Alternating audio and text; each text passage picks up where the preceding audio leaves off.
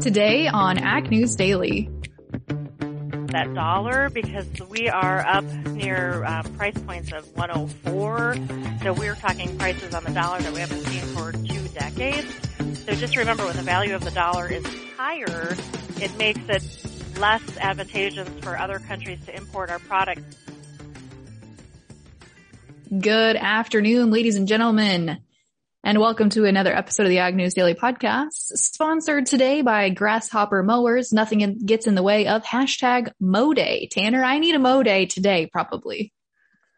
Oh, you might be able to get a sunburn or a suntan. We finally got That's true. Some sunshine and some heat, so it'd be a good day to go burn that base layer in. Yes, start to get a little tan before my wedding so I don't look super pasty.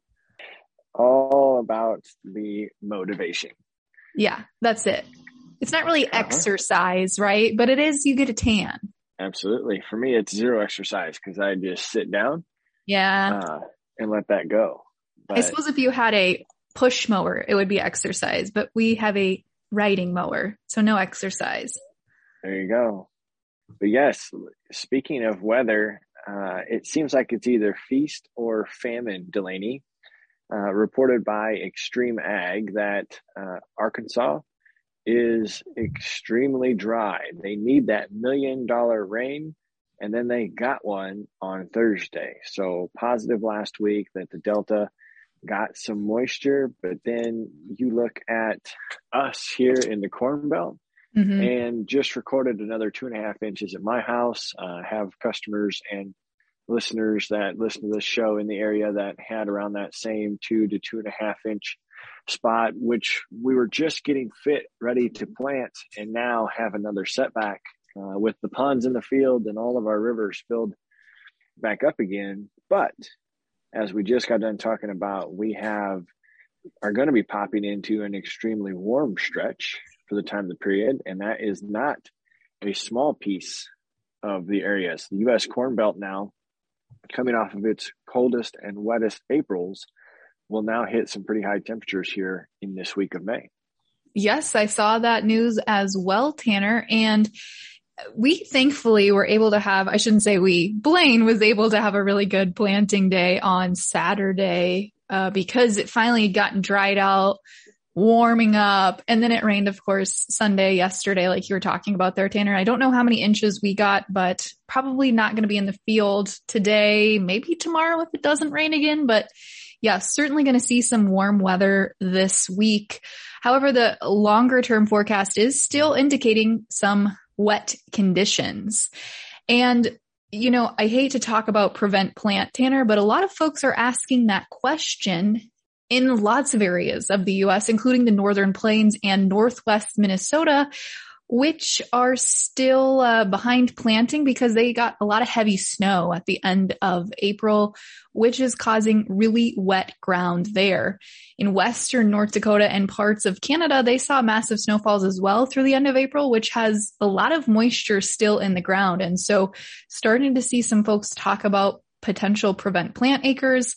And I think it's still too early to talk about prevent plant in Iowa, but if we do see some of those longer range forecasts come through with wet conditions again, I don't know how that conversation will ramp up from there. I got tangled up into the next article that I am going to report on because I find the headlines quite interesting. So terrible segue, but we're heading over to China and Taiwan as they have implemented 2 different methods of handling the Omicron variant of the coronavirus. So coming out of Taipei, Taiwan, we're going to pursue a zero COVID policy, the process of trying to eliminate infections, period. And they've been trying to do that for 2 years.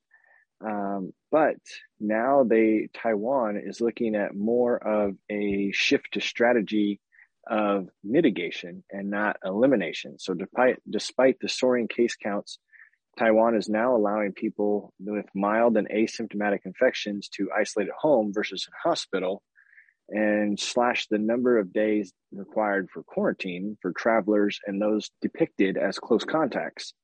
They're moving this way into a coexisting with the virus campaign in Taiwan, where China is taking the opposite approach. They are doubling down. They have imposed even more stringent lockdowns, mass testing, centralized quarantines for confirmed cases, and Shanghai has been even more strict, making this punishing lockdown is going to last for even a month into the future. So we're talking about how will this affect agriculture? Well, people still have to eat, but if they aren't traveling, they aren't burning fuels, if they aren't doing recreation, certainly creates less of a demand for those protein products and foodstuffs. That's interesting too, because it doesn't really seem like a complete, wipeout of COVID is possible. I don't think we will. To me, it seems like it's going to be a factor in our lives for quite some time. So if I was to be a country leader, I think I would choose to coexist, figure out a way to make our country still function rather than the Chinese version of let's lock down, shut it out, and try to take it all the way to zero. Mm-hmm. Yeah, I agree with you there, Tanner. But transitioning here to talk about a little bit of Ukrainian news, a lot of countries, well, I should say Russia and Ukraine, of course, but the EU is still kind of deciding what to do, but they are, it sounds like, Tanner, moving closer toward a ban completely on Russian energy, which has certainly sparked some excitement in crude oil and natural gas prices these last couple of days.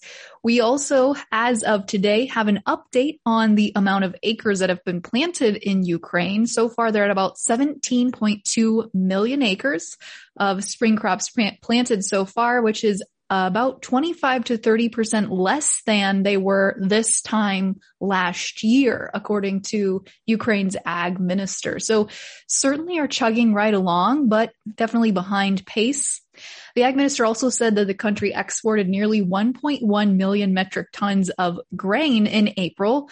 And so he highlighted the importance of exports of Ukraine via railway, because, of course, Russia is still blocking Ukrainian ports. So I don't know, Tanner, I didn't look up what that export number is compared to normal years, but at least they are still able to get some crops out of the country to those other countries that they certainly feed.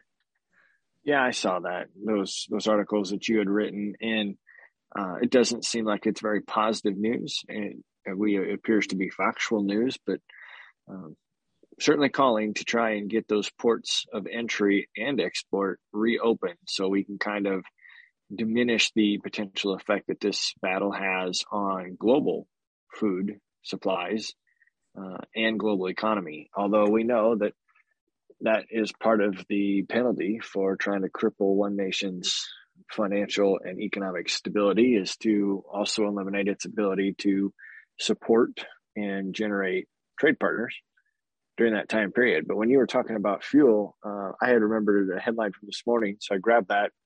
The U.S. Department of Energy announced that it is going to start buying oil to restock the Strategic Petroleum Reserves, the SPR. Even though gas prices have skyrocketed, the United States has tried to tap this reserves to help boost our own oil supply in the market to keep those prices tempered. The Department of Energy will call for bids on 60 million barrels of oil come the fall of 2022. However, they don't expect to take deliveries until fiscal year 2023. They hope that this will take place when future oil prices are down and demand is expected to be lower. So quite an interesting approach of let's use it now and bank on the future lower prices. Because if we end up with higher prices during this bid period, restocking our reserves isn't going to look so good.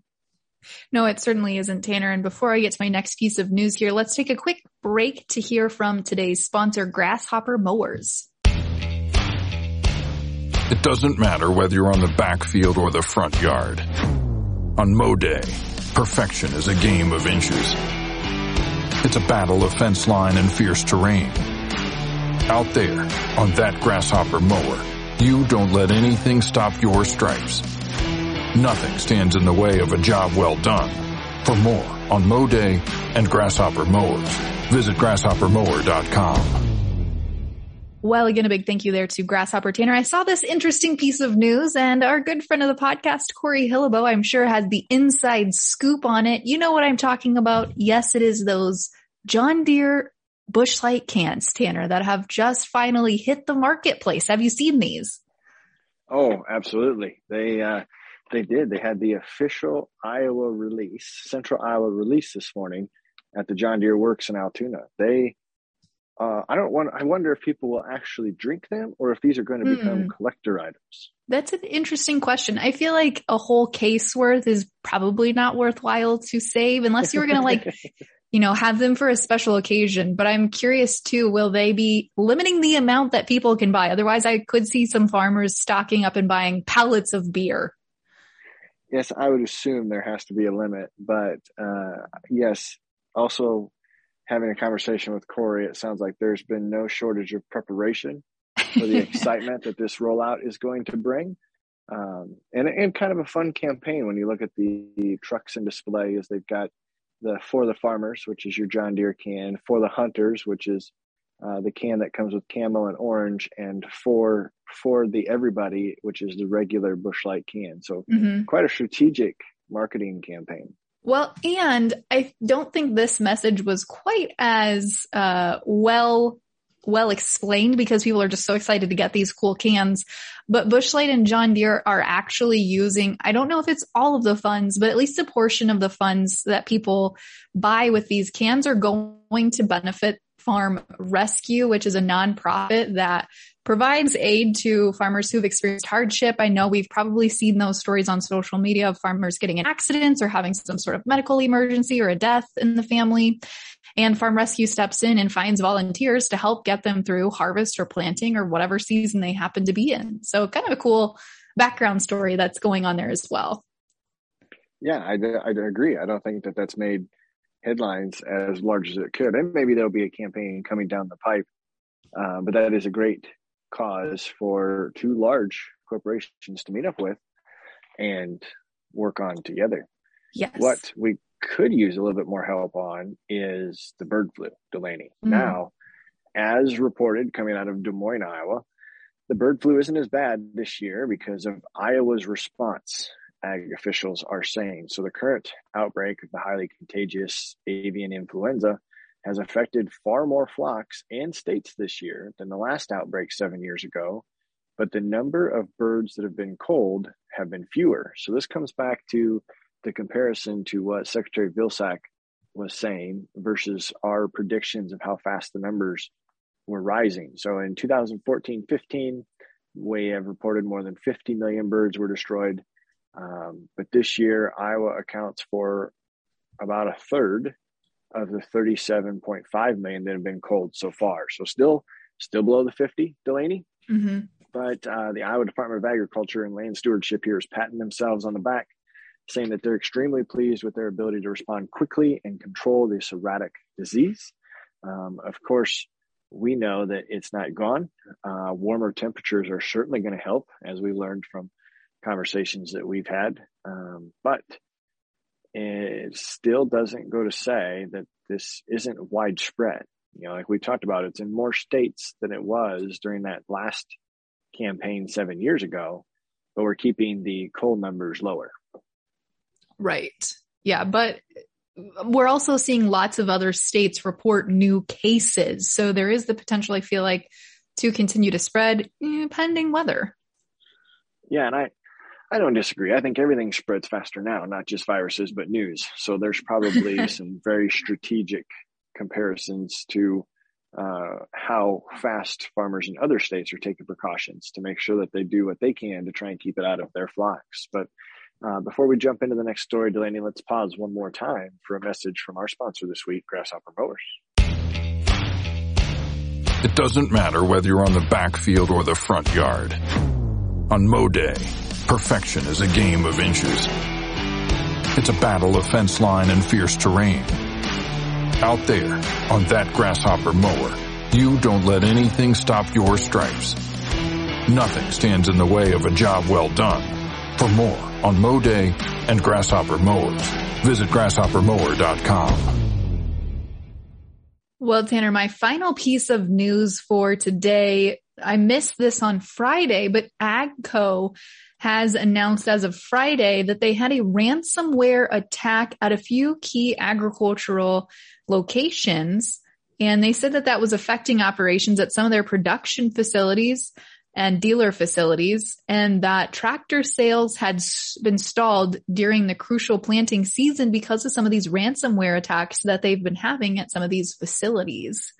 I don't know. I haven't seen an update on whether or not that's been buttoned up as of yet, but they were working to repair their system on Friday morning. Didn't know yet if any data was stolen, but they were still evaluating the extent of that attack.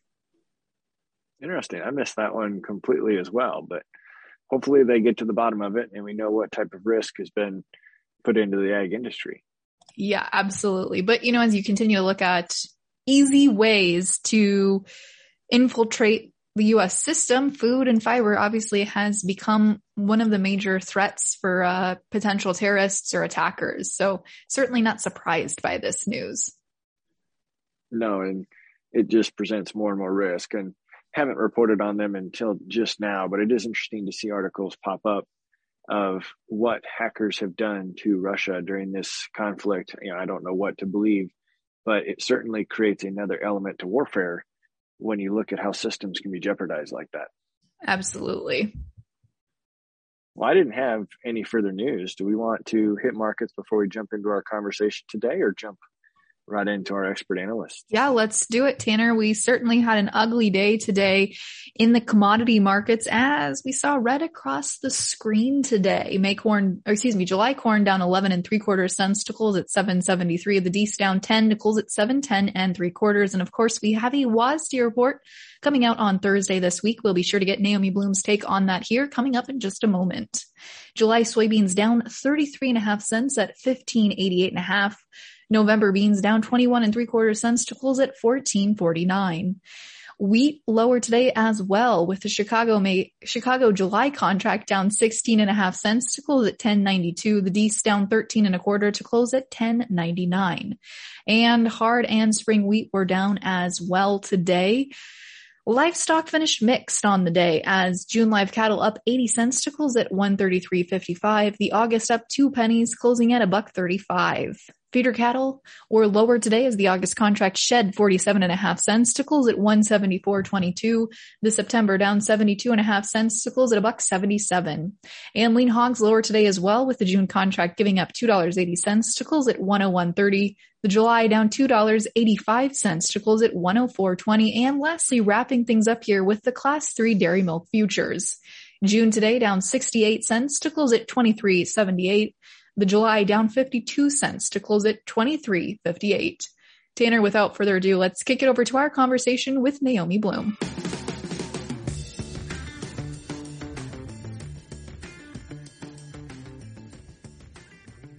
Well, folks, as promised, chatting with Naomi Bloom of Total Farm Marketing. Naomi, how is planting going up in your neck of the woods? Well, we finally saw some planters rolling where I'm at in Wisconsin over the weekend, with some scrambling this morning before the thunderstorms come tonight. But, I have a lot of clients who have said, a year ago I was done already, and now they're only just getting started. So the slow pace to planting is everywhere in the Midwest. Mm-hmm. So it'll be so interesting to see how the crop progress ratings come out this afternoon. Does trade say, well, it's better than last week and there's still a chance to get it planted? Or does it actually look at the specific breakdown and actually see that Iowa and Illinois are probably really behind? And that's kind of a big deal when you look at the big picture with the markets. Yeah, no kidding. And it seems crazy that we're already talking about prevent plant, but I read a couple stories. I've had a couple of farmers mention it on Twitter and talk to me about it. When is really the conversation going to turn to how many acres we lose to prevent plant? Well, I think back to 2019, and the market did not wake up and prices start to rally until going into that end of the third week of May and definitely the fourth week of May. And then prices shot up higher because that was the final incentive for a farmer. Okay, am I going to plant it and try to, take advantage of any prices that are out there for a potential rally? Or do I take the prevent plant? And with as high as input costs are, I have also been hearing of a lot of farmers who are considering prevent plant if they can't get the crop planted soon. So it's definitely a topic that people need to be aware of. Would there be any connection to the later we get, the less bullish soybeans are? We reported that obviously we're down today. We sold off quite a bit last week, but the later we get, are farmers going to be switching more acres to soybeans, and will that have an impact on the soybean price? I think that's part of the reason why soybeans have sold off so much, is because some people are assuming that soybeans are going to potentially gain additional acres, and so we're starting to price that into the equation already.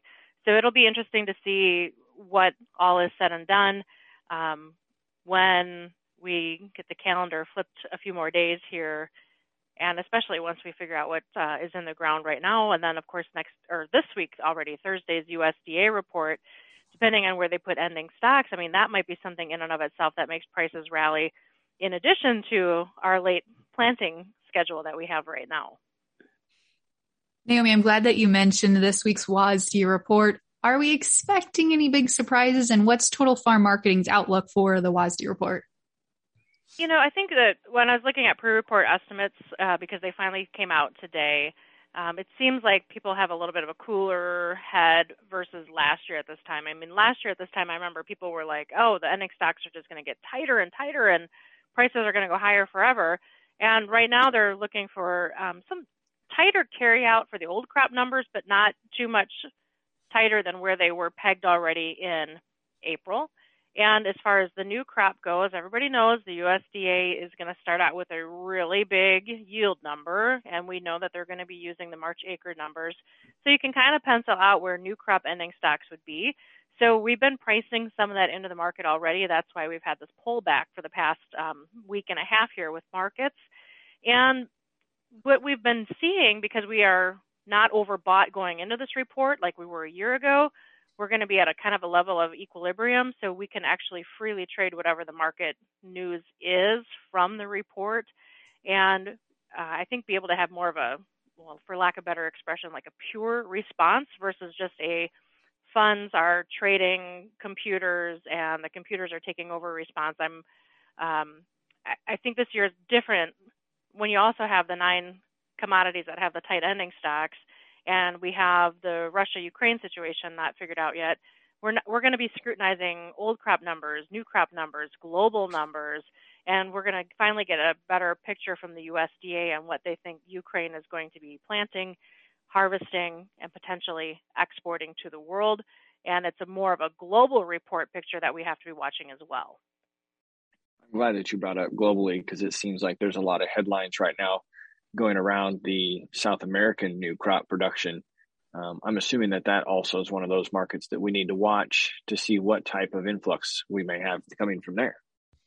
Yeah, absolutely. Second crop corn down in Brazil. It's been kind of hotter and drier down there, and there's been some thoughts that their crop is a little bit smaller than initially anticipated. It's not anything like as dire as their soybean situation has been, but when the world has been needing everybody in the world to have a big, big crop, the fact that Brazil is not is ultimately going to be supportive to prices. And then you have the fact that because our crop is late getting planted, it lessens our ability to have a record crop and record yields. So all these pieces in the puzzle are still getting into place where weather is going to be a huge factor going forward. Of course, keeping an eye on demand going forward is important. And then outside markets, too, they're as much of an influence in this right now as well. So lots of pieces coming together. Thursday's report day is going to be, I think, pretty big deal. It's going to be a pretty big market mover. So, Naomi, how are you suggesting folks square up ahead of that report? Actually, last week on Monday with my clients, I had put out a voice broadcast recommendation to get short for the short term because we are seeing some topping signals on charts. Started lifting some of those hedges this morning because the market got down to support levels I was watching for. And going into the report, here's the flat out answer. You can't outguess it. So you have to really understand your personal farm situation. There are folks who in the past week were very aggressive on old crop sales. And so now their situation is such that they would want to do a reownership strategy heading into that report. Then there are others yet who haven't made cash sales for whatever reason, so they're going to want to have like a defensive mindset. And again, because we're not overly overbought going into this report like we were a year ago, we are free to trade and respond to whatever the news is that the USDA gives us. And then along with traders are so aware that weather is so influential and important this year, we're going to be keeping an eye on that as well. That leads me to my last question is, we've now talked South American crops, we've talked Ukraine, we've talked weather, and we've talked the WASDE report. Did we miss anything that's an important factor for our listeners to be watching? Well, continue to keep an eye on the value of that dollar, because we are up near price points of 104. So we're talking prices on the dollar that we haven't seen for 2 decades. So just remember, when the value of the dollar is higher, it makes it less advantageous for other countries to import our products because of currency exchange rates. So we want to keep an eye on what our exports are doing. Is it something where, because the world is so low on global supplies, that they come in and buy our product anyway because we're the only game left in town? Or does the value of the dollar affect things? And then, of course, with the inflationary talk, with the Feds raising interest rates, crude oil wanted to raise higher this morning. It got over 110 and now it's backed off to 103. So a huge trading range today.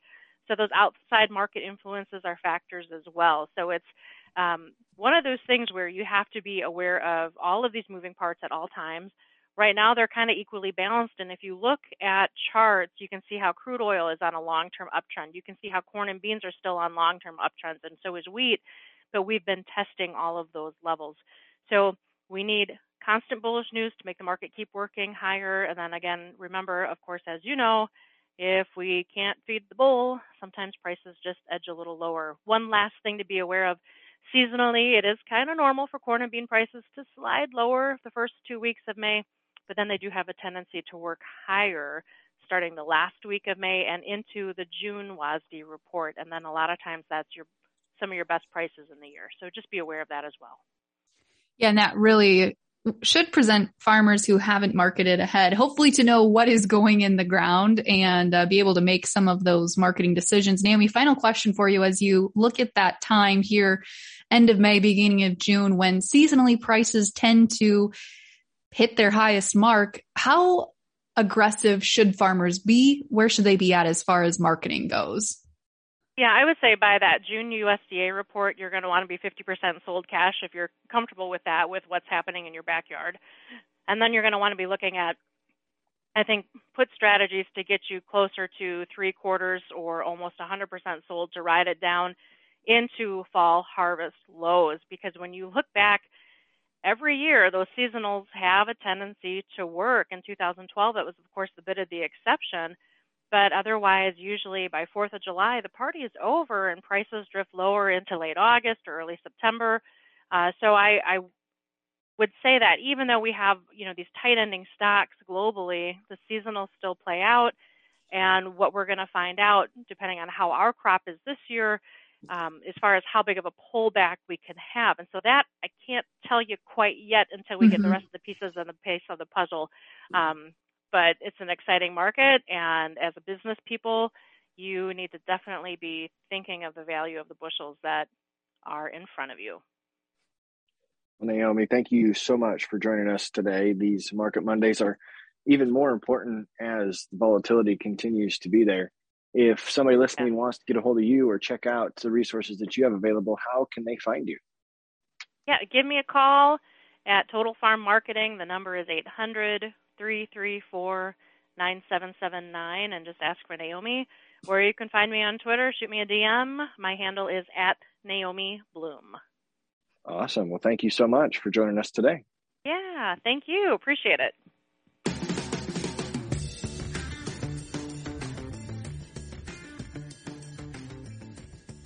Well, again, a big thank you there to Naomi. Certainly always a pleasure to have her on the podcast, Tanner. Yeah, I still stand by my words. I think Market Mondays are extremely crucial. It's a good way to get some information early in the week, help us make some decisions as we go, and for me to continue to learn along the way. That's true. We're glad you're learning. We're not going to talk at what pace, but I'm still learning. Okay, that's fair. What do you say, Delaney? Should we let the listeners go? Let's let them go.